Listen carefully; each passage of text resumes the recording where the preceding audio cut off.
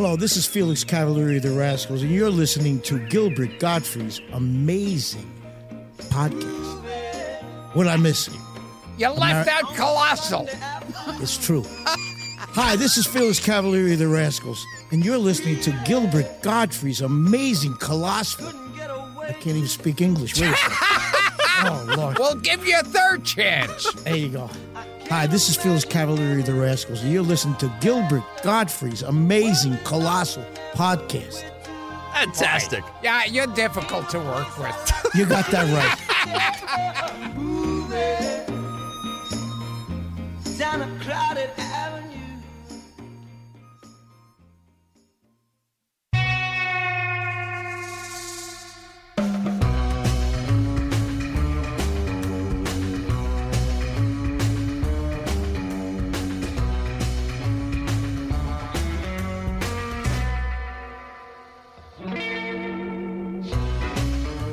Hi, this is Gilbert Gottfried, and this is Gilbert Gottfried's amazing Colossal podcast. I'm here with my co-host, Frank Santopadre, and once again, we're recording at Nutmeg with our engineer, Frank Verderosa. Our guest today is someone whose name has come up repeatedly on this show, and we're glad he's finally here with us. He's a writer, producer, and one of the most original and visionary filmmakers of the last half-century. His television credits include The Fugitive, The Defenders, The Rat Patrol, Columbo, NYPD Blue, Masters of Horror, and 3 memorable shows that he created: Branded, Coronet Blue, and The Invaders. His wildly inventive feature films include Bone, Black Caesar, Hell Up in Harlem, It's Alive, Maniac Cop, Wicked Stepmother, Guilty as Sin, Q, The Winged Serpent, Bestseller, God Told Me To, The Private Files of J. Edgar Hoover, Return to Salem's Lot, Phone Booth, Cellular, and The Stuff. In a long and storied career, he's worked with Bernard Herrmann, Lee Van Cleef, Rick Baker, Yaphet Kotto, Alan Arkin, Betty Davis, James Earl Jones, David Carradine, Sidney Lumet, Henny Youngman, and former podcast guests Mick Garris, Danny Aiello, Joyce Van Patten, and Tony LoBianco. The brand new documentary about his life and equally fascinating career is called King Cohen, The Wild World of Filmmaker Larry Cohen, and features interviews with his friends and colleagues, including John Landis, Martin Scorsese, J.J. Abrams, former podcast guests Joe Dante, and Larry's frequent collaborator, Michael Moriarty. Please welcome to the show a true auteur, a genuine maverick, and a man who once tried to pass off Robert De Niro as a Jew, the legendary Larry Cohen. Yes. Hello. How you doing? Hi, Larry. By the way, I kind of missed those credits. Could you repeat that? Now, can we start off with that? You love the old people from movies, like not just the actors, but old directors, cameramen, cinematographers. composers. Hired George Folsey toward the end of his career. Well, George was retired. He was retired. I got him out of his retirement. I brought him back. Yeah, he worked with the Marx Brothers, for God's sake. He did the first 2 Marx Brothers pictures. Coconuts, yeah. Cinematographer, yeah. Yeah, he'd been around. And then he worked for me after that, yeah. Yep. He also did Meet Me in St. Louis with Judy Garland. Oh, yes, indeed. And Green Dolphin Street with Lana Turner. I mean, he photographed every famous actress at MGM. He was an MGM contract cinematographer. Yep. He did all those movies. And after I brought him back, he went on to do That's Entertainment. After me. That's right. I got him out of retirement. And can I do that for you guys? Can I get you guys out of retirement? That'd be wonderful. And All right. you went after a legendary movie composer, Bernard Herrmann, best known for writing the score for Psycho. Citizen Kane too. Yes. And North by Northwest and To Catch a Thief and all, so many great Hitchcock pictures. North by Northwest. He did all those films. And then he went to work for me and was never heard of again. Okay, so. Now here's my favorite part of the documentary. Bernard Herrmann, you two become friends. He works with you, and then one night he passes away in his sleep. He was an older guy, and they were having a service for him, a funeral service. And at my house, yes, yeah. and Bernard Herrmann. A lot of people have funerals at my house. Yes, we rent out space. Yeah. and it was a Jewish service, and for some reason, in the movie business that day, they had trouble finding enough Jews. We sent out for the extra service to send us a bunch of Jews, but they didn't. We got a bunch of Puerto Ricans by mistake, and so I had to turn to these Italians, Brian De Palma, Martin Scorsese, Robert De Niro, and say to them, "Look, you guys got to go in the living room in a circle and pretend to be Jews." And they put yarmulkes on, and they said. And Robert De Niro said, "Well, how do I be a Jew?" And I says, "Well, you just, whatever the rabbi says, you just keep nodding your head. And that makes you Jewish." Perfect. So Brian De Palma, Robert De Niro, and Martin Scorsese in yarmulkes pretending they're Jews for the service. Yeah, but years later, Robert De Niro did play a Jew in two different movies. Oh, I know one. One of them is The Last Tycoon. Oh, right. He was Jewish in that one. Yes. Last And he was also Once Upon a Time. Oh, that's right. Sergio Leone. So you were ahead of the curve on that one. He wouldn't have known how to be a Jew if it hadn't been for me.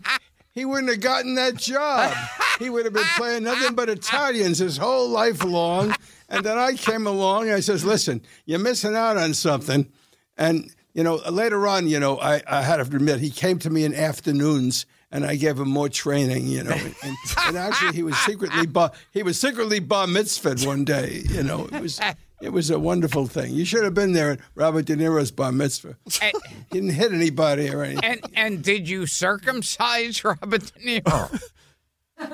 He did it to himself. That's how tough he is. That's how method he is. Boy, he doesn't fool around, boy. He's not like some of these other guys who whip it out for no reason at all, We're off to the races. He meant business when he took it out, boy, I tell you. And your father played the banjo.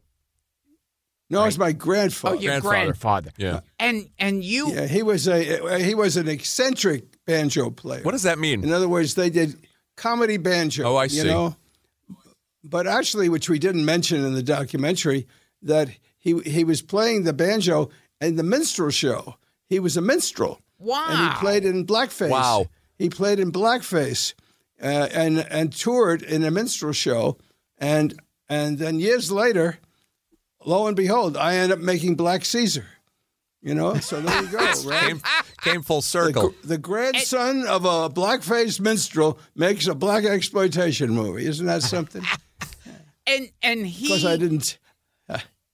No, I'm just saying he stopped playing the banjo to help support his family with a more a regular, normal job. And I think you felt that he would have been happier as a banjo player.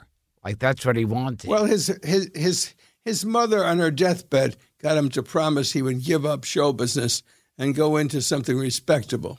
And he did. And he kept his word to his mother. And he, even as a child, he had the banjo in the closet. He would never play it for me or for anybody else. He never took it out of the closet. So that was the only showbiz. That was the only member of the family that had any background in showbiz. Fair to say, Larry? Yes, including me. Including you. Well, Gilbert and I found. First of all, you're a movie kid. You're a New Yorker like us. I never saw you guys before in my life. What are you talking about? By the way, excuse me, I want to clarify something. I was told I was going to be on the air with Arthur Godfrey.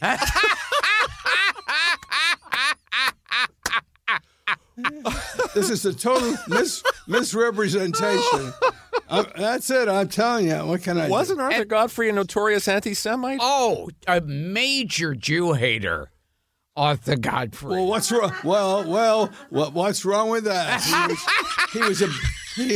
He was the biggest star on CBS at the time. This guy was on. He was on every day, and then he had 2 nighttime shows too. You know, he had that famous game show, Who's the Jew? Remember that show that was on? Yeah. Now we're back to Robert De Niro again. All right. How are you? How are you?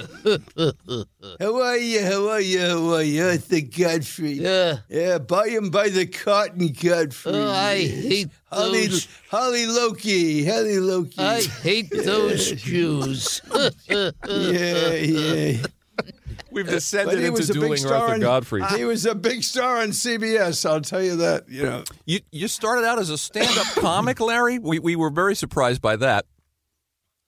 Who didn't everybody?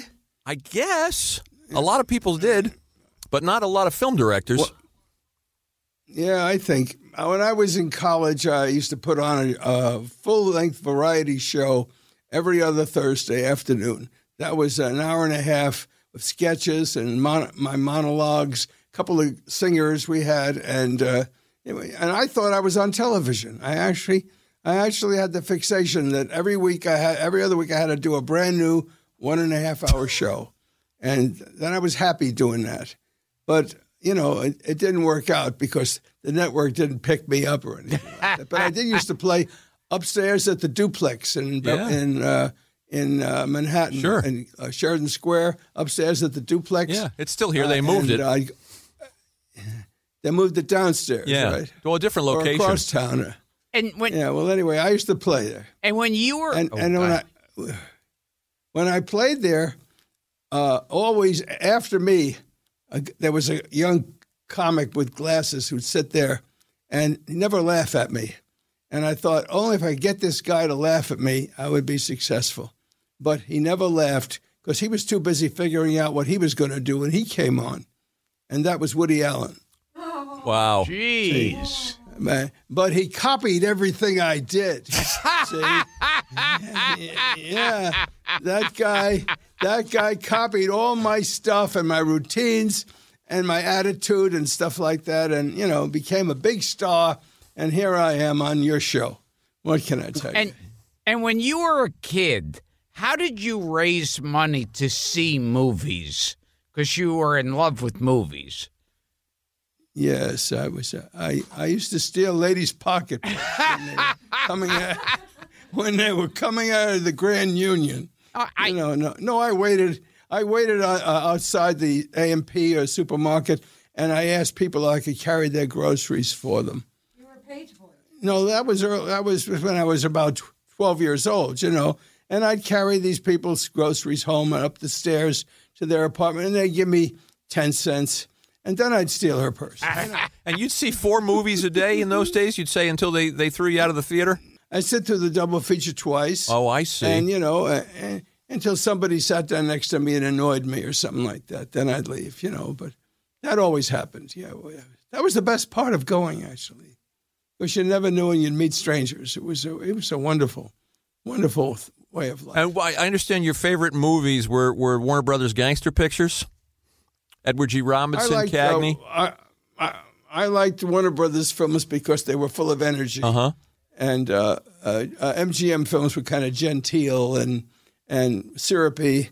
And the studio that really had balls was Warner Brothers, and that's why I liked their pictures. The pace. Mm-hmm. They didn't have a lot of dead space. The actors they punched the lines and moved the show on. And I liked Warner Brothers films. So, did you I was happy years later to do It's Alive, one of my films for Warner Brothers, and I think I've done 4 or 5 movies for Warner Brothers. Well, Gilbert and I are curious too. You've made so many horror films. Were you also a fan of the Universal horror classics? Well, I sure liked them, of course. Yeah. But, I was never completely hooked on horror films. Uh-huh. I liked all kinds of films, and so I never thought of myself even now as a horror director, even though I've done some films which would qualify in that genre. But I'm not exclusively a horror director. And we were also talking, what struck us watching the documentary is what you got away with. It's like you never asked for permits to shoot anywhere, so you would fire rifles and machine guns off the Chrysler Building. And there was one of your movies where Fred Williamson gets into a gunfight at an actual airport. Now, how everybody? How you were never shot or in jail for life for those things. You got away with a lot. Yes, well, thank you very much. I think the statute of limitation has run out on most of us. They'll never get me now. They'll never get me alive. But the idea of from a skyscraper in an airport having a gunfight. Well, there's also that scene, is it Black Caesar, where you shoot where Fred Williamson's shot in the street and he's staggering through the street and you're shooting from the roof? Right in front of Trump Tower. Yeah, what is now Trump Tower. Right in that corner, 57th Street. And I had one of my cohorts dressed as a cop to stop traffic on Fifth Avenue. So we just closed Fifth Avenue down and shot the scene. We just closed it down. It's amazing. Years later, when I went to Washington, D.C. to shoot the private files of J. Edgar Hoover, I had got all these old cars. I called a car club over in Maryland, and they were delighted to supply me with 40 old cars and people driving them in costume, free of charge. So I said, how am I going to have all these old cars on Pennsylvania Avenue going in front of the White House towards the Capitol when there's going to be modern cars on the street too? The only way to do it is to close down Pennsylvania Avenue. So fortunately, they had these wooden horses stacked up on the sidewalks for parades and things. So I told our guys, just take the wooden horses and close down Pennsylvania Avenue, which we did. Can you believe doing this today with terrorists and everything? No. So now Pennsylvania Avenue is closed down, and I got 40 old cars driving up and down the street, and here comes the police, and I wave to them, and they wave back. Hi there, how are you? And they keep going. No one would assume anybody would do this without permission, so they didn't think twice about it. Just like when we shot at the St. Patrick's Day parade and had Andy Kaufman shooting off a gun in the middle of the parade. Right.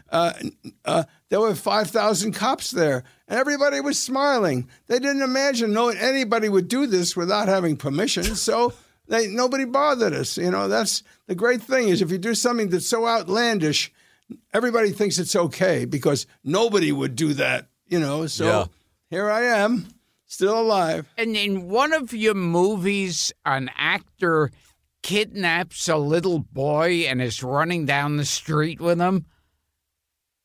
Yes. In public. That's right. In public, yes. And a lot of the crowd thought this was happening, and they wanted to interfere on behalf of the child. And I had to run into the crowd and start telling everybody it was a movie. They were going to beat the hell out of me. Unbelievable. When you're talking about the Chrysler Building, and instead somebody hit the kid instead. It was all right. when you're making Q and you're on the top of the Chrysler Building, I mean, it's not just the firing of the guns, which is crazy enough, but you're talking about you don't like heights to begin with, and you're 88 stories. You're 88 stories, and the way you describe it is there's not much protecting you from a drop off the top of the Chrysler Building. Well, if you look at the Chrysler Building, you would assume those triangle shapes at the top of the building have glass in them. Right. But they don't. They're completely open. Incredible. So basically, the top of the Chrysler Building is like a platform with no guardrails. So if you take a step too far, you fall 88 stories off the top of the Chrysler Building, which nobody did, fortunately, because otherwise I'd probably be in jail for, some kind of manslaughter. But you had to take out an ad in the papers to apologize the next day after the. I didn't. You did it voluntarily. I just thought it would be good publicity, actually, to compound the felony. Very smart. Yeah, because you said something like, New York, sorry I scared you.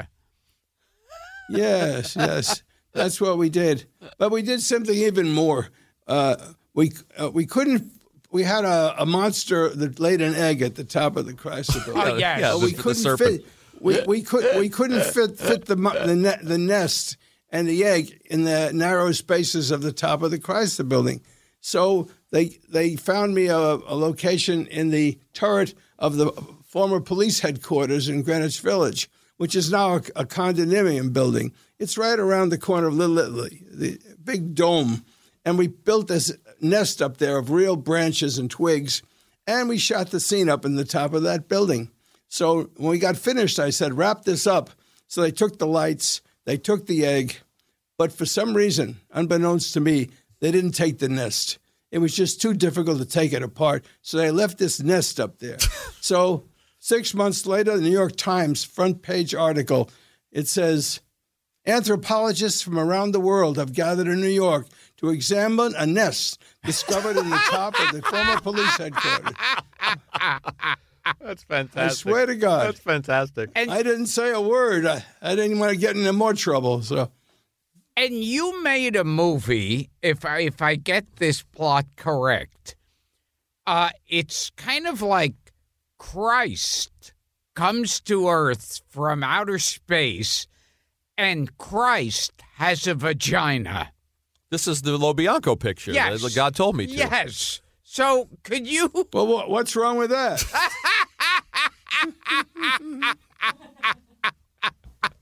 So tell us. That is a very disturbing movie. Why get picky now? Come on.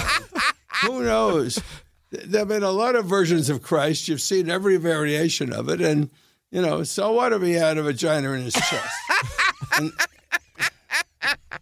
Yeah, they have a scene where It's as good a place as any.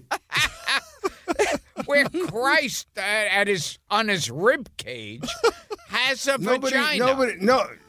Nobody said he was Christ. He was an alien. He's an alien Messiah. Alien. Yes. Yeah. He was an alien who thought he was God. Right. Because in the theory of the movie, if an alien came to Earth and had all the powers that he has, and he hears about Christianity, and he would assume that he must be Christ because he has all those same powers, even though he's not. So he believes he's God. He's not the only one who believes he's God anyway. I mean, there's a lot of people walking around who think they're God. You know that. You've worked with many of them. Now, did people try to stop this movie because you're showing a vagina in it the whole time? Well, why would they want to stop the movie for that reason? You mean the blasphemy? It's not even a real God. It's a But number one, it's not even a real vagina. That's right. Both are true. Larry, we had Tony Lobianco here, and we asked him about God Told Me To, and I don't think he knows what it's about. He said something about you being a genius, and then admitting that he was very, very confused by the story. I can tell you this: when the picture was screened, he came up to me afterwards in the street and he says, "How could you do this to me? My mother just saw this picture." There you go.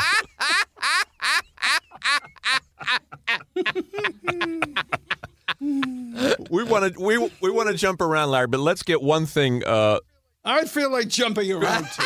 Let's quickly. So I don't want to forget it. Let's quickly talk about Coronet Blue, and then we'll go back to the movies. But this is a show that came up on our podcast. We've done 180 of these, and we were talking about Man on the Run, that genre, like The Immortal and The Fugitive and Run for Your Life. And Gilbert brought up Coronet Blue, which I hadn't thought about in years.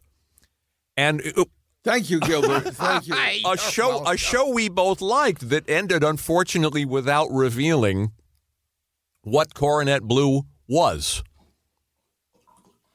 That's how we got even with the audience. If they'd watched the show more, it would have stayed on. But this way, I got even with them. I never told them the I see. Very smart show. Yeah. Well, it was very much like the Bourne Identity. Yeah. A guy's found floating in the water. He can't remember who he is. The real truth is he turns out to be a spy who's part of an organization called Coronet Blue and blah, blah, blah. So Robert Ludlum saw this TV show and made it into a book and made it into 6 different movies. And, it was all my idea. What can I tell you? And one show where I still remember the theme song of. You don't remember the Coronet Blue theme song? I just remember like Coronet Blue. Coronet Blue. Coronet Blue. Yeah. Boy, that was a great song, wasn't it? Yeah, it was. That was one. That was a catchy tune. I don't know. Now, there's another one, but I don't know if we could sing it together because on Skype. Well, why don't you favor Larry and okay, we'll see what happens. Okay, maybe he'll join in. Only all but one man died and Bitter Creek, and they say he ran away. Branded, marked with a coward's shame. What do you do when you're branded? And branded, scorned by the man who ran. What do you do when you're branded? That's enough. And you're a man. If you want to hear the song, you go look at the movie The Big Lebowski. Oh, yes. Right. In which John Goodman and Jeff Bridges sing the song together. Yeah. And then they get all excited. They're going to go to the home of the creator of Branded, Yes. the guy who wrote all the episodes for the first season. That's me. And they go to this house, and there he is in an iron lung, and he dies. He dies right on camera, and his grandson is there, and his grandson's named Larry. Oh, yes, he steals the homework and the stolen car, right. Yeah, everything. So, according to the Cohen brothers, who can't even spell Cohen properly, according to these bums, I died in an iron lung. So I'm waiting to get a job. I'm waiting for an agent to call me, and they say, well, he died. We saw him die in The Big Lebowski. So no wonder he's not working. It must have been an homage, Larry. And hey, if it wasn't for this show, nobody would know I'm alive right now. Thanks to you guys. Before we leave the song, whatever you do for the rest of your life, you must prove you're a man. You're a man. All right. Well, Chuck Connors was definitely a man, but what kind of guy was Chuck Connors? I mean, he was a ball player. He was an interesting actor. I'll tell you what kind of Chuck Connors and I got along pretty good until one day at lunch at Paramount Studios where we were shooting. I happened to mention to them that Branded was really about a blacklisted cowboy. I said, here's a guy. This was the time when the blacklist was going, and people's reputation was ruined, and they couldn't escape it. And here was a show about a guy whose reputation followed him wherever he went. And I said, Chuck, this is a way of dealing with the blacklist without getting too much controversy, but getting the idea across. And he's really a blacklisted cowboy. So Chuck went right to the front office and told everybody that I was a communist. Oh, wow. So Holy shit. This was lovely. This was lovely. So the next time I come onto the Paramount lot, there was a big Western street at the front of the Paramount lot in those days. It was used for the Bonanza show and a lot of other Westerns, and because there were a lot of Westerns on TV in those days. And I come onto the Western street, and I look down the other end of the street, and there's Chuck Connors on his horse. And Chuck Connors turns the horse, and he starts galloping down the center of the street right at me. And I'm standing in the middle of the street, and here he's coming. He's coming, and he's not stopping. And I'm frozen in place. I didn't move. And finally, he reins up right in front of me. I could feel the horse's breath on my face. And he says, "I thought you were going to run." So I knew right away then things were not going well. 15 years later, they had a party at the back lot at Republic Studios, the former Republic Studios, for all the Western stars. And Gene Autry was there and all those people. And Chuck Connors was seated at the table with me. I hadn't seen him in years. And right in the middle of the meal, he turns to me and says, "You know that day when I tried to ride you down on the Paramount Street and you didn't run? I thought you had a lot of balls," he said to me. And this was 15 years later, and he still was thinking about that. So, so that was the end of Chuck Connors. He never worked again. We will return to Gilbert Gottfried's Amazing Colossal podcast after this. I heard Chuck Connors once was in a stag film. That was the rumor that went around. Yeah. I tell you the truth. The first night we were shooting Branded in Kanab, Utah, which was location of the fort, which they used at the beginning of every episode. And it was only one motel in the area, and I stayed there, and Chuck Connors was in another room, and he was the only room that had a phone in the room, believe it or not. This was such a low-grade motel. So now I was going to bed, and the knock on the door really late, and I said, "Who's there?" "Chuck." So I opened the door, and there he is standing there in his undershirt, and he's still got the breeches on from the cavalry and the boots. And he says to me, "You got to help me." He says, "I can't get the boots off by myself." I says, "Well, what do you want me to do?" He says, "Come back to my room and help me take my boots off." So right away I'm thinking, this guy was in a stag film, right? So I said, I finally got my first series on television, and this is the first night of the shoot, and already I'm going to be faced with a 6'5" guy with his boots on who was in a stag film, and he wants me to come back to his room. So I go back to the room, and I start to pull on the boots. He says, "No, that's not how it's done." He says, you turn around away from me. I put my foot between your legs, and I push on your ass with the other foot, and then that's how the boots come off. And I said, "I wonder what's going to come off after that," I said. So anyway, I turn around, and I pull on the boots, and I pull on the boots, and I pull so hard, Chuck comes off the chair and falls on the floor and bangs his head on the coffee table. Now he's lying semi-conscious on the floor. And I'm standing there saying, I've killed the star of my series. It's not even on the air yet, and I've killed him. But finally he gets up, and he's rubbing his head. And I said, "Boy, this story's going to look good in TV Guide." And he looked at me with daggers in his eyes, as if I was serious, that I was really going to tell this to TV Guide. And I said, "Don't worry, Chuck, I won't tell anybody. And can I go to my room now?" That's great. And so he unbarred the door and let me go. You know. And a lot of people even say the stag film he made was gay porn. Well, that's what I was worried about. What are you talking about? Where he's going. Larry, let's just a couple of questions about the early days of TV, and you worked with everybody. I mean, people like Dick Powell and E.G. Marshall and some young actors kind of before they'd made it. Fritz Weaver, Alan Alda, Vincent Gardenia, Ben Gazzara, Nimoy. Any memories of any of these guys that stand out? No. Nothing. Well, that's our interview for today. That's it. Hey, listen, Listen, Arthur, keep out of it. Oh, I'm sorry. You're not Arthur. You're not Arthur. How are you? How are you? How are you? How are you? Oh, let's Honolulu, Hawaii. let's wipe the Jews out of existence. He never said anything like that.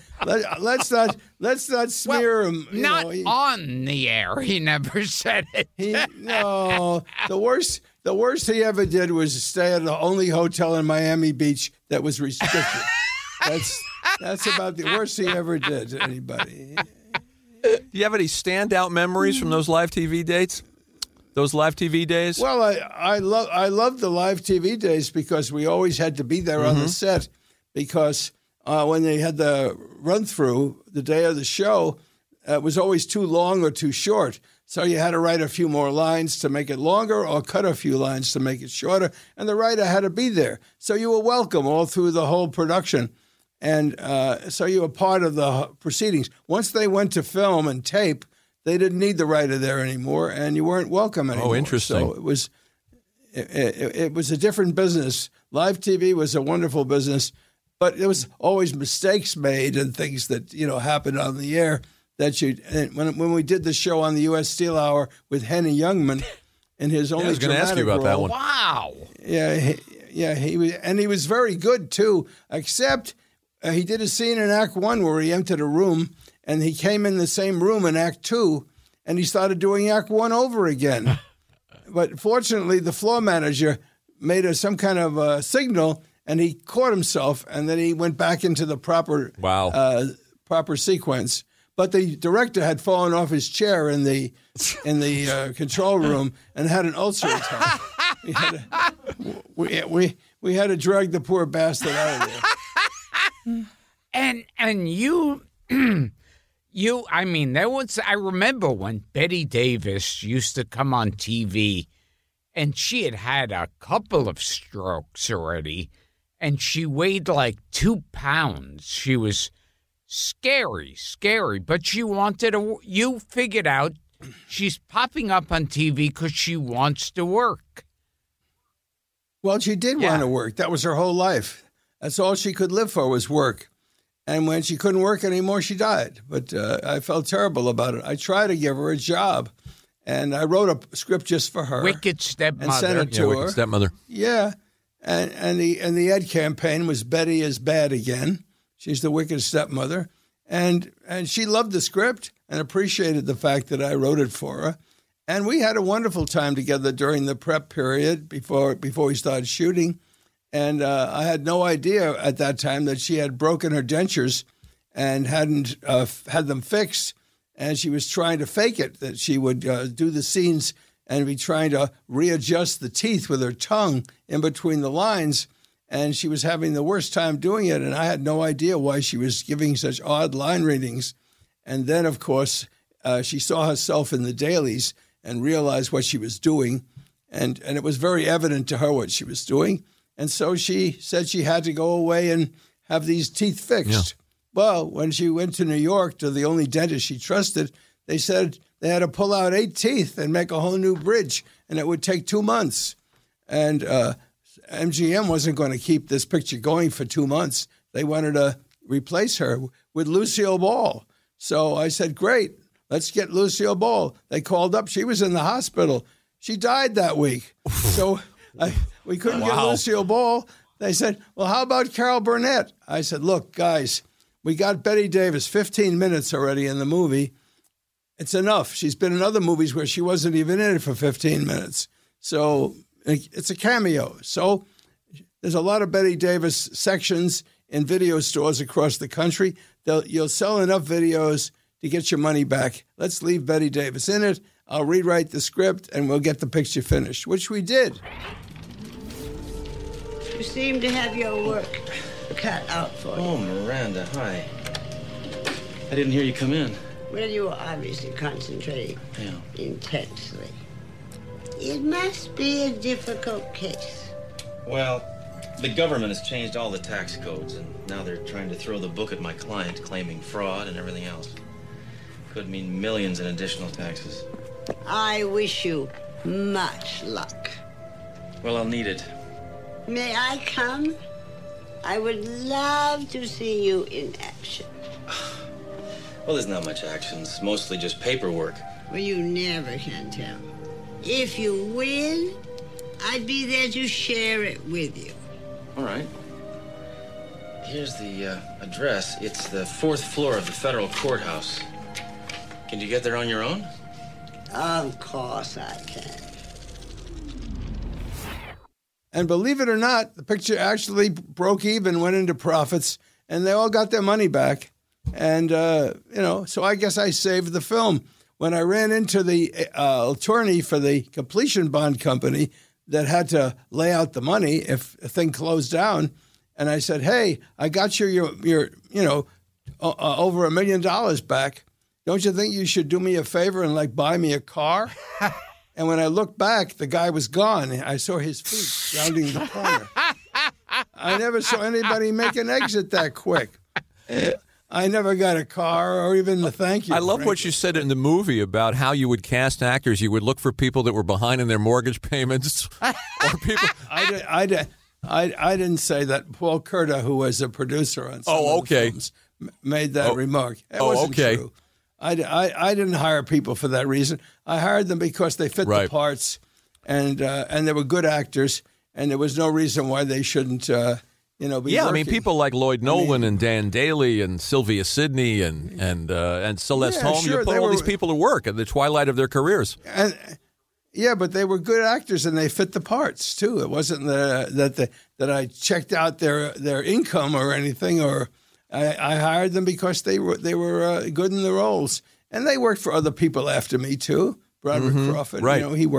He worked in A Little Romance after me with Laurence Olivier, and a lot of the actors did many jobs after me, but I used them because they were good people, and they wanted to work, and they were Academy Award winners, and you call up Jose Ferrer, who was one of the great Academy Award winners, and Cyrano de Bergerac, nominated for Moulin Rouge, big star on Broadway. He was happy to come to work. I said, why'd you take the job, Joe? He said, well, I got 4 kids in college. It's touching that you use those people. And Folsey, too, as we said before, also crew members. Dan Daly was perfect for the role of Tolson in my picture with Broderick Crawford. But they came to me and they said, Dan Daly has failed the medical exam. They won't insure him. So you have to get somebody else. And I said, I'm not going to go back to Dan Daly, a wonderful trooper who did all those movies with Betty Grable and everything. I'm not going to go back and tell him he can't have the part because he can't pass the insurance. I said to him, forget about the insurance for the whole picture. No, we're not going to insure anybody.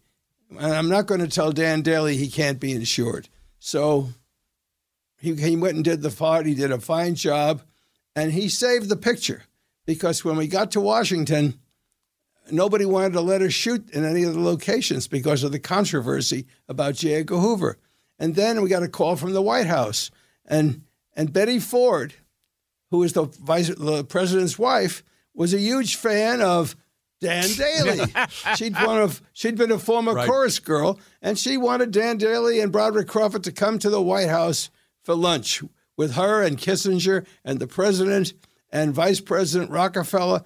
And I closed the picture down, and while they were there, I called everybody in Washington and said, we want to shoot at your location, but we can't do it tomorrow because the stars are having lunch at the White House with the president. And I got permission from everybody to shoot at the locations I wanted, all because of Dan Daly. And Dan Daly wouldn't have been there if I had kicked him off the picture because he couldn't get insurance. That's a nice story. So I did a good deed. Yeah. And the good deed came back, and I guess that was the last picture that Dan ever made. Wow. And he was a lovely guy. And Broderick Crawford, drunk? Broderick Crawford. What about Broderick Crawford? A real character. Okay. I heard he was one of those that did you have to watch, how long you worked him? Because he was a major drinker. Well, Brod drank, no question about it. But I'll tell you this: When he came to the set, he knew every line perfectly. He knew everybody else's dialogue. He never muffed a line. He never blew a take. He never fouled up the blocking. He was right on top, real pro. And finally enough, when we were promoting the movie, he got to be the host on Saturday Night Live. That's right. Early seasons, yeah. So they called me up and they said, Broderick Crawford's here, and we're in rehearsal, and he's getting us crazy because he keeps going downstairs to the bar and drinking during the rehearsals. Hurley's bar downstairs at that time. He said, you have to come to New York and control him. So I went to New York, and they were having the cast members stay with him, so he was never alone. So Bill Murray stayed with him, and everybody in the cast, including John Belushi. Imagine having John Belushi making sure somebody doesn't drink. Yeah. So anyway, I said to them, don't worry. I said, you get scared, but when we go on the air, you guys are all going to be so nervous that you'll foul up. But Brod will know every line, and he'll know every bit of blocking, and he'll be perfect. And the truth was, he was perfect when they went on. It was John Belushi that fouled up in the Highway Patrol sketch and dropped the gun on the floor. And Brod turned to him and said, pick it up. And he did. Brod was right on top of it. I remember him being very good on that show, actually. Yeah. He was. He was So wonderful. he was like one of those totally old Hollywood totally functioning drunks. You know, the guys that would get totally shit-faced but would do their job. He never drank on the set, except one night when Jose Ferrer brought a bottle on the set.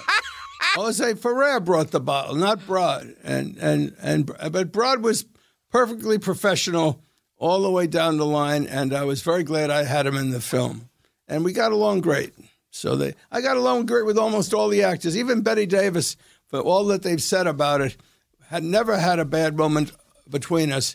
Every day she came to work, gave me a big hug.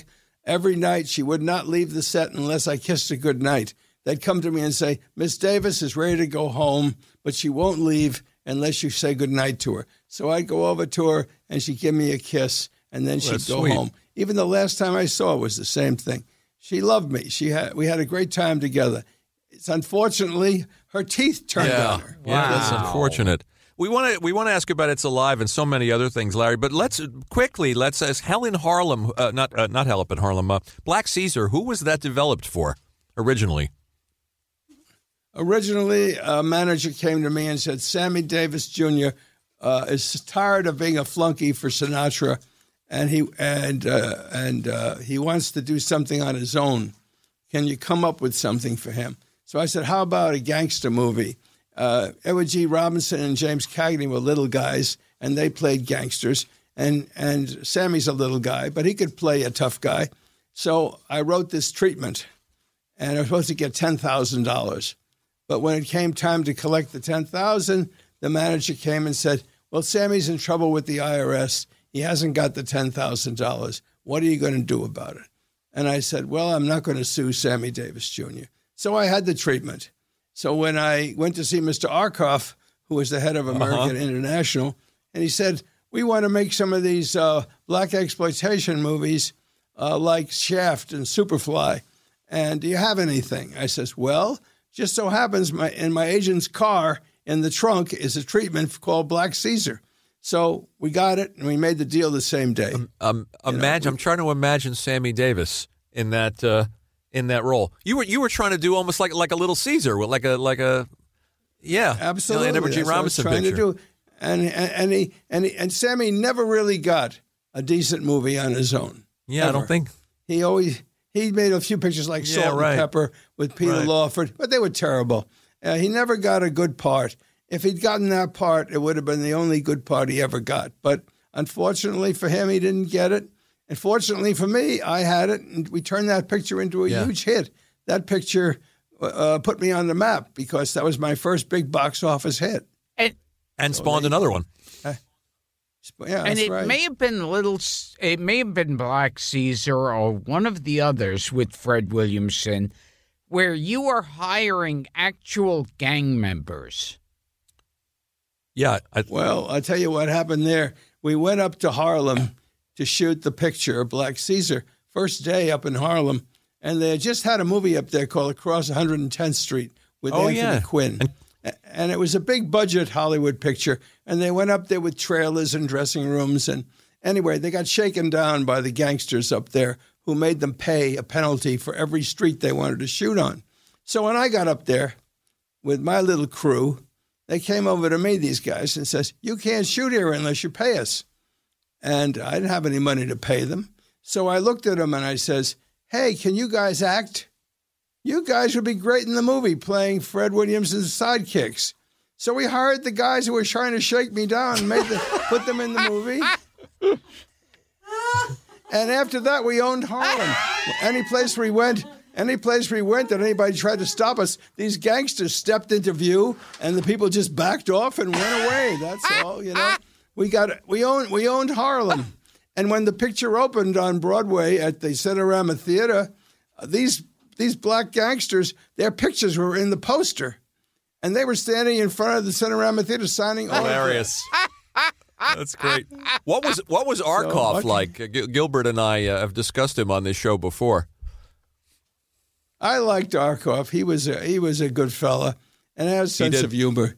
You could kid him and stuff like that. But you go to Sam and you'd say, "Sam, I need $850,000 to do this picture." And he'd say, "I know, I got the check right here at my desk." And I say, "Sam, thanks an awful lot. I'm going to go out and make a good movie." And as I walked out of the office, I look at the check and it said $800,000. And I said, "Sam, I said $850,000, and this check says $800,000. What happened to my $50? He says, "Give me the check back."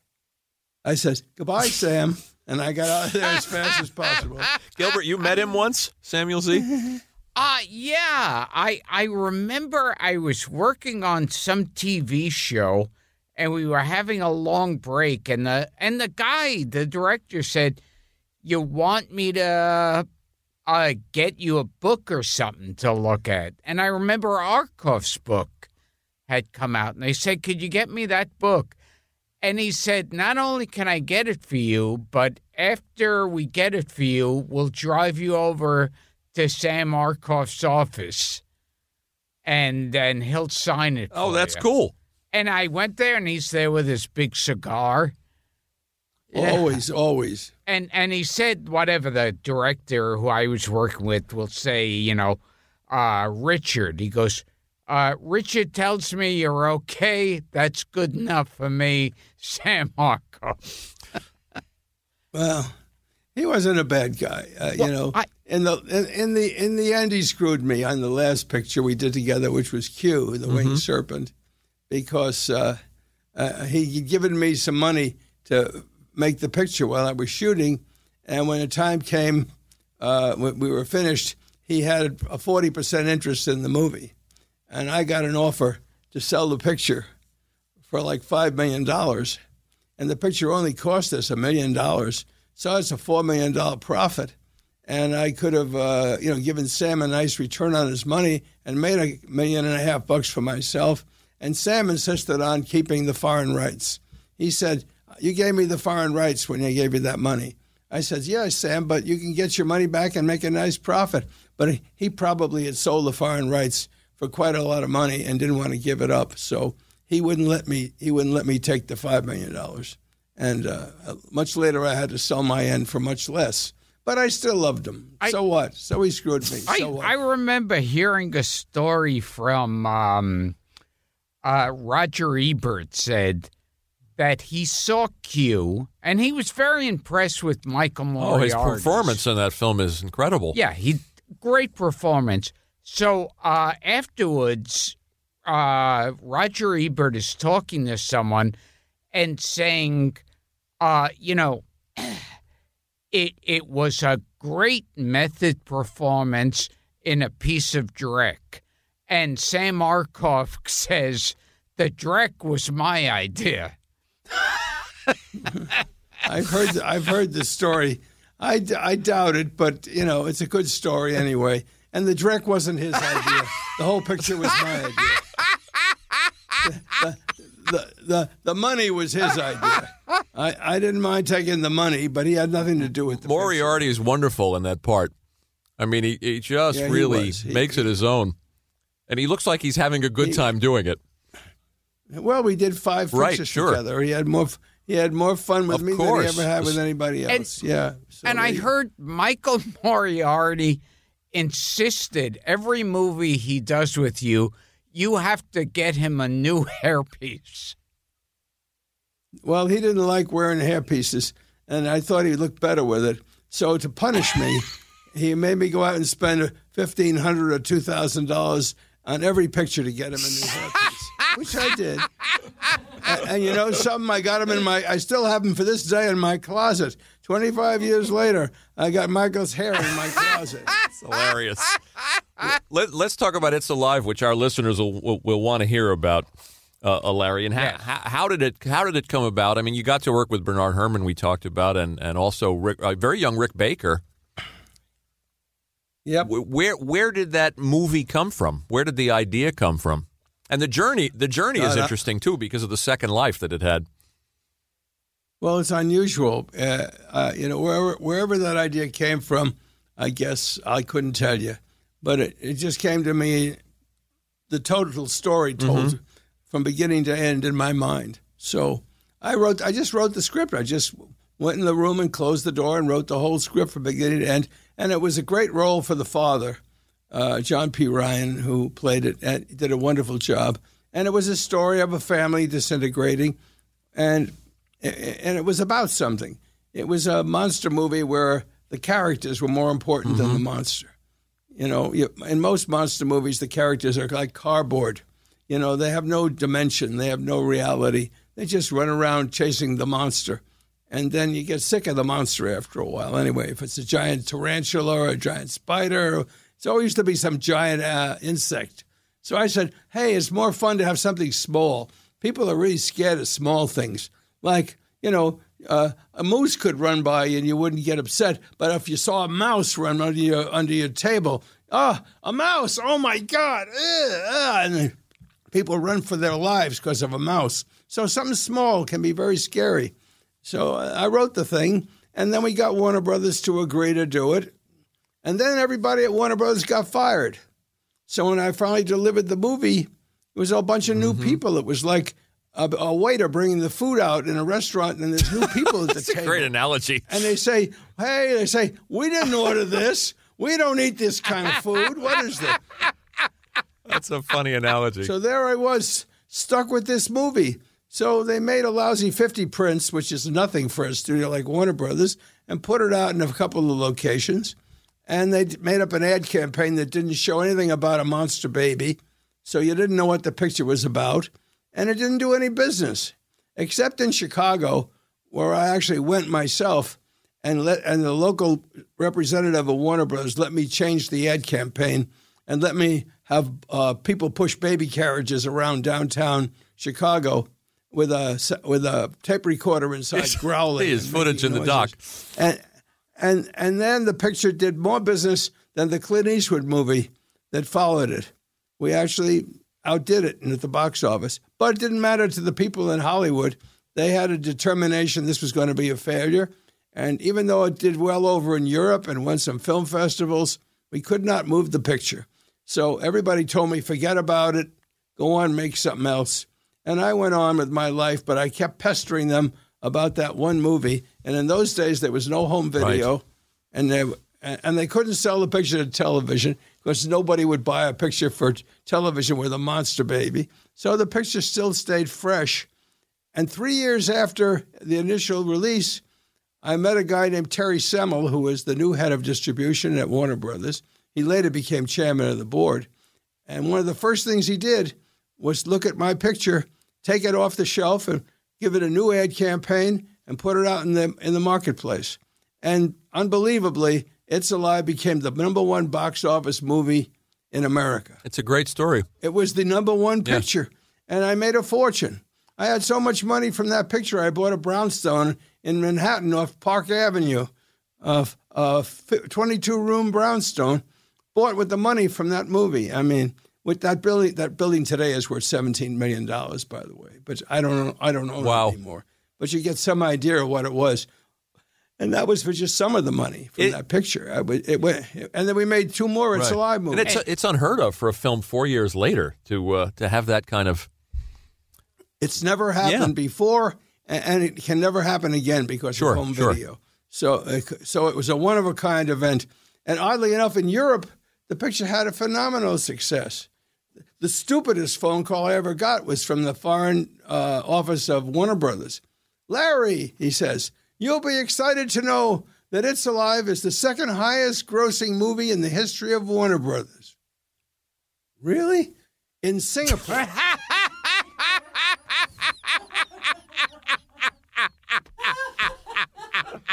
Oh, that's great. Frigging Singapore.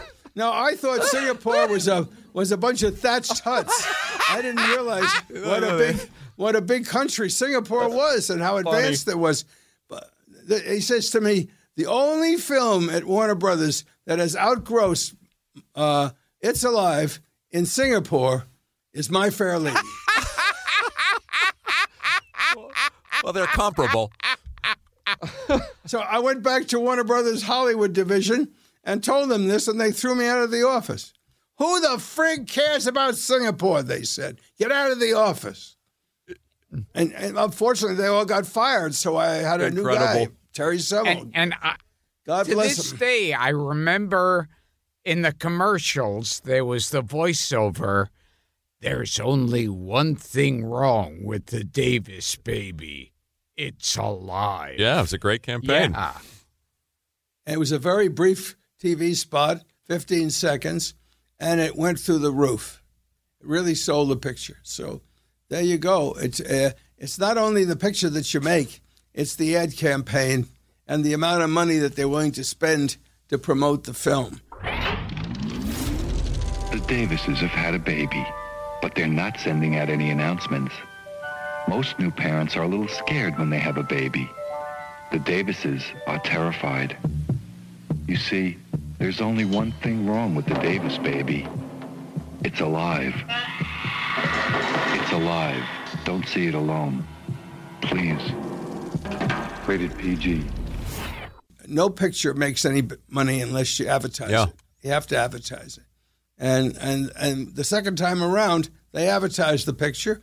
And people did want to see a movie about a monster baby because they all had one. They all had one at home. Yeah. There's that interesting moment in the doc too, where you're saying to the people that were offended by it, you're saying, "Didn't you guys just make The Exorcist?" Oh, they told me when they didn't want to distribute it, they said it's in bad taste. It doesn't look right for Warner Brothers to make a picture in bad taste like this about a monster baby. I said, what was your biggest picture this year? It was a movie with a little girl masturbating with a crucifix. I said, this is good taste to you? This is Good point, Larry. And when you look back, they had already left the room when you said that. You know, they were gone. You stupid executives. We will return to Gilbert Gottfried's amazing colossal podcast, but first, a word from our sponsor. Can we ask you about Hitchcock? Yeah. Sure, you could ask. You could ask me about. Why don't you ask Hitchcock himself? He does impressions too. Larry Cohen is one of my favorite directors. I've learned everything I know from watching Larry Cohen's films. Good evening. Good evening. Yeah, I had a number of nice meetings with Hitchcock. Every time I met with Hitchcock, it was 3.5 hours. You'd have lunch with him or a meeting with him. 3.5 hours later, you're still talking to him. He loved to do the anecdotes, tell you the scenes from movies that he never used, and tell you who Jack the Ripper was.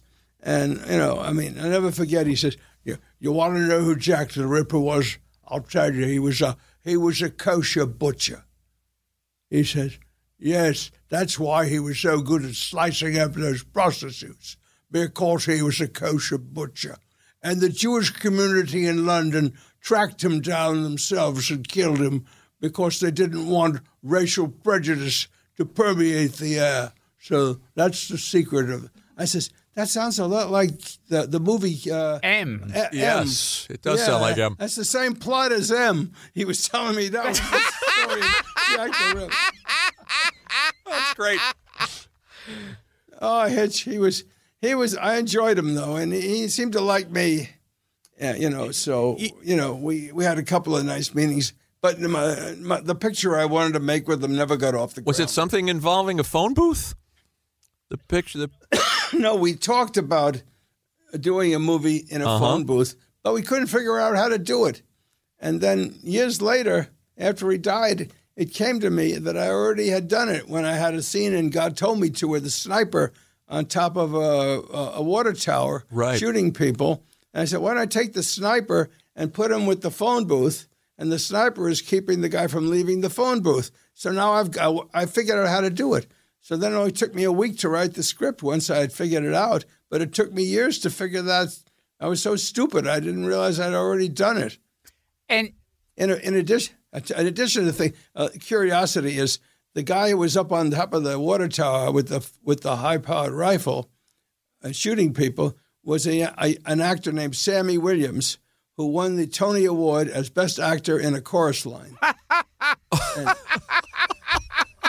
Yeah, he was.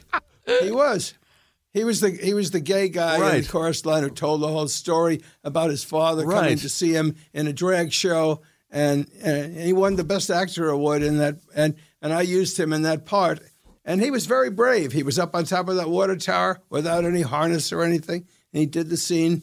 He was just great. And when I'm shooting the scene, this is a great story. It's not in the documentary, but I'm shooting a scene of this guy up on top of the water tower shooting people.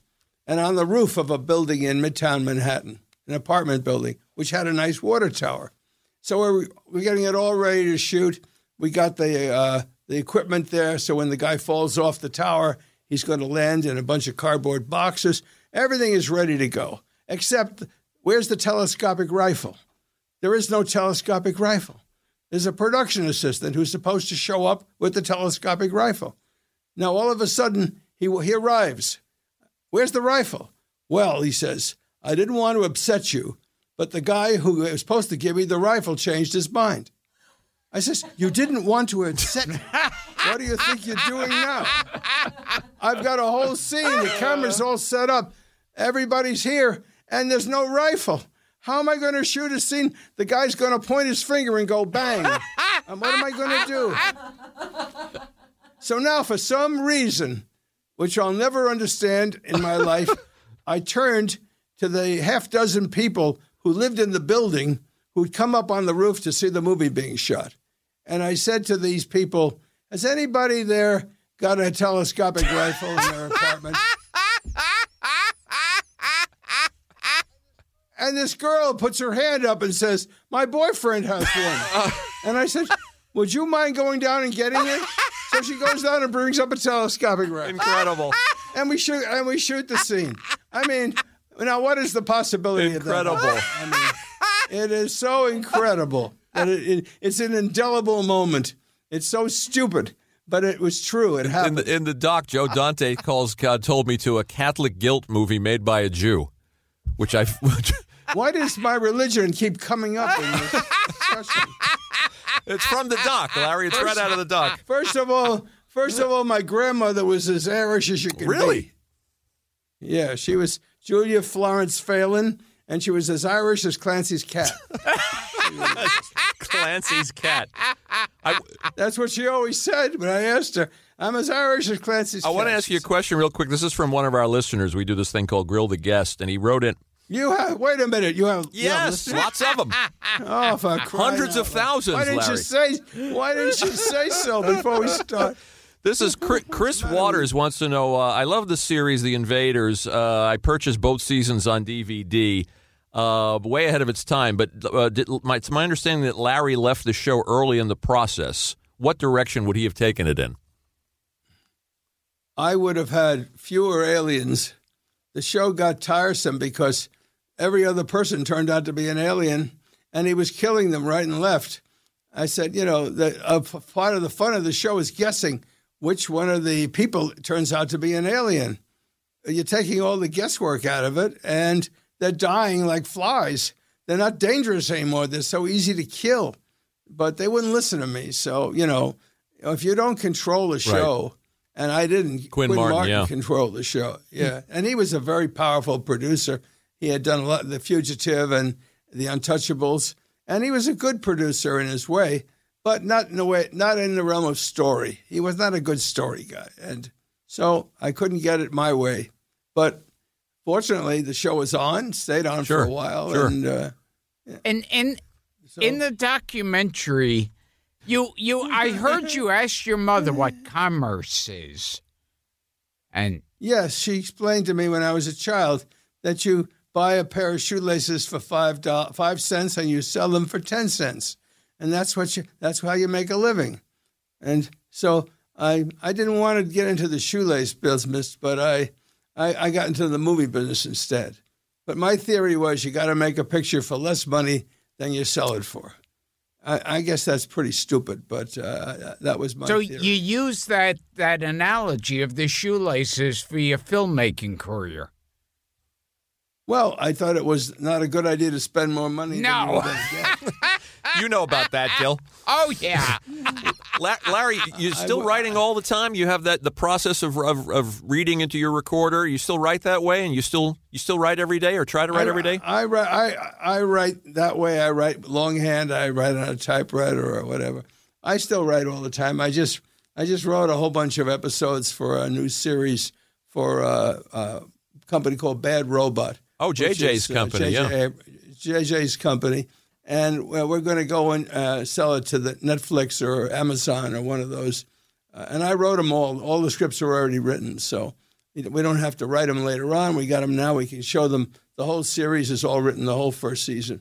And I'm hoping that it'll go pretty soon. And then I got a couple of screenplays that I wrote that I've been holding back until after we sell the JJ series. Okay. And, I'm trying to get hot. You're working like crazy. Let's face it, this show's the biggest thing that's happened. I want to plug the documentary, too, and credit the director, Steve Mitchell. And it's... That's smear job. It's a smear job. I'm telling you. There's no... Like I said the other night at the screening, I said, they go after you, and they say anything they want about you, and there's nothing you can do. You didn't have final cut, huh? First Harvey, and now me. And I love how Fred Williamson. Fred Williamson, I mean. Fred Williamson. Williams is good enough. Yeah. Fred Williamson contradicts everything that you say. Oh, that he did the stunts first. Yeah. That Larry did the stunts first. Because he can't bear to have everybody know that he was scared to do these stunts and that I had to do it first. He's such a macho guy that he's embarrassed, so he's got to lie about it. But if you saw the picture, you'll see there's a scene where he gets picked up by a machine and buried in a pile of coal. He gets buried in this coal pile, and he climbs out of it. And then right afterwards, there's a picture of me and him standing together, and I'm black as him because I just came out of the coal. So that proves I did that stunt before he did it, because why would I do it after he had done it? I mean, the only reason I would go in there is because he was afraid to go in. He said, I'm going to get my legs chopped off. And I said, you're too tall anyway. So I did it first. It's a great doc. It's also not only about your life and your career, but it's a doc about the creative experience. And I urge our listeners to check it out. It's really wonderful. If you want to see how a lunatic, absolutely, and you're one of our ideal guests. Like you're one of those that we've been talking about for a while. Yeah, for a long time, and we're glad we finally got you here. And you're a great raconteur, Larry. We thank you. And. Well, I appreciate. I've always wanted to be on with Arthur Godfrey and his friends. How are you? I hate the Jews. How are you? And still Still smearing poor Arthur, eh? All We've right. smeared him on previous shows. So this has been Gilbert Gottfried's amazing colossal podcast with my co-host Frank Santopadre. And we've been talking to Larry Cohen. And once again, see his documentary, King Cohen, The Wild World of Filmmaker Larry Cohen. Wild it is. And go to Larry's website, LarryCohenFilmmaker.com. Do you have spec scripts on there? Do you have unsold scripts on there? Or is that bullshit? Yeah, there is a few scripts I wanted people to read and just Wow. see them. Well, I believe that writing scripts is like painting a painting. If you don't sell it right away, you put it up in a gallery and people see it and somebody takes a liking to it. You don't just put it in the closet and forget about it. You put it up where it can be seen by people. So I know everybody says, well, what are you going to do if they steal your script? What are they going to do if they steal your script? I hope they do, because then you can Is that sue your them wife for a yelling, lot of sue money. him? No, but it's a Oh, friend. okay, It's a good okay. friend. And, so if they want to steal my stuff, I've sued people before, and I always won, as a matter of fact. So, I put a few scripts up there just to have them seen by people. Larry, you're... And, Yeah, you go ahead you and say see it them. in the movie. Every script has a history and a journey, and it'll get made someday. Hey, I've sold scripts. 35, 40 years ago, I had a script. It was optioned by Clint Eastwood twice. It was a Western. And he wanted to get John Wayne to be in it with him. But John Wayne didn't like it. And every time we tried to get John Wayne to do it, he rejected it. And Clint optioned it another year and still couldn't get John Wayne to do it. And finally, Michael Wayne called me up and said, I think I can get him to do it. Michael Wayne was John Wayne's son. So I said, okay. He says, Dad's going out on his boat at Newport this weekend. I'll give him the script and make him read it again. So Monday, I called him. What happened, Michael? He says, well, I hate to tell you. I went over to Dad. I gave him the script. He looked at it. He said he called me over. He says, this piece of shit again. And he threw it overboard. I said, my script is in the Pacific somewhere. Oh, my God. Sinking. And So- before we go, I heard John Wayne hated the Jews. No, I don't think that's true. Cut that out. And he just hated me. He just hated my script. So 35 years later, I got a phone call from the Hallmark Channel. They want to buy this script. Where the hell did they see this? 35 years ago, I wrote this script. So I sold it to the Hallmark Channel for $200,000. I love it. Great. So nothing is ever Nothing over gets wasted. in the movie. Larry, you're a national Yes. treasure, and we're thrilled to have. You know what they do with treasures? They bury them. Thanks for being a part of this, man. Thank you, Larry Cohen. I'm not going home. I'm having too much fun. King Cohen himself. Thank you, Larry. This Thank was you, a thrill for us. Coronet blue. Deep down inside my brain, I keep hearing.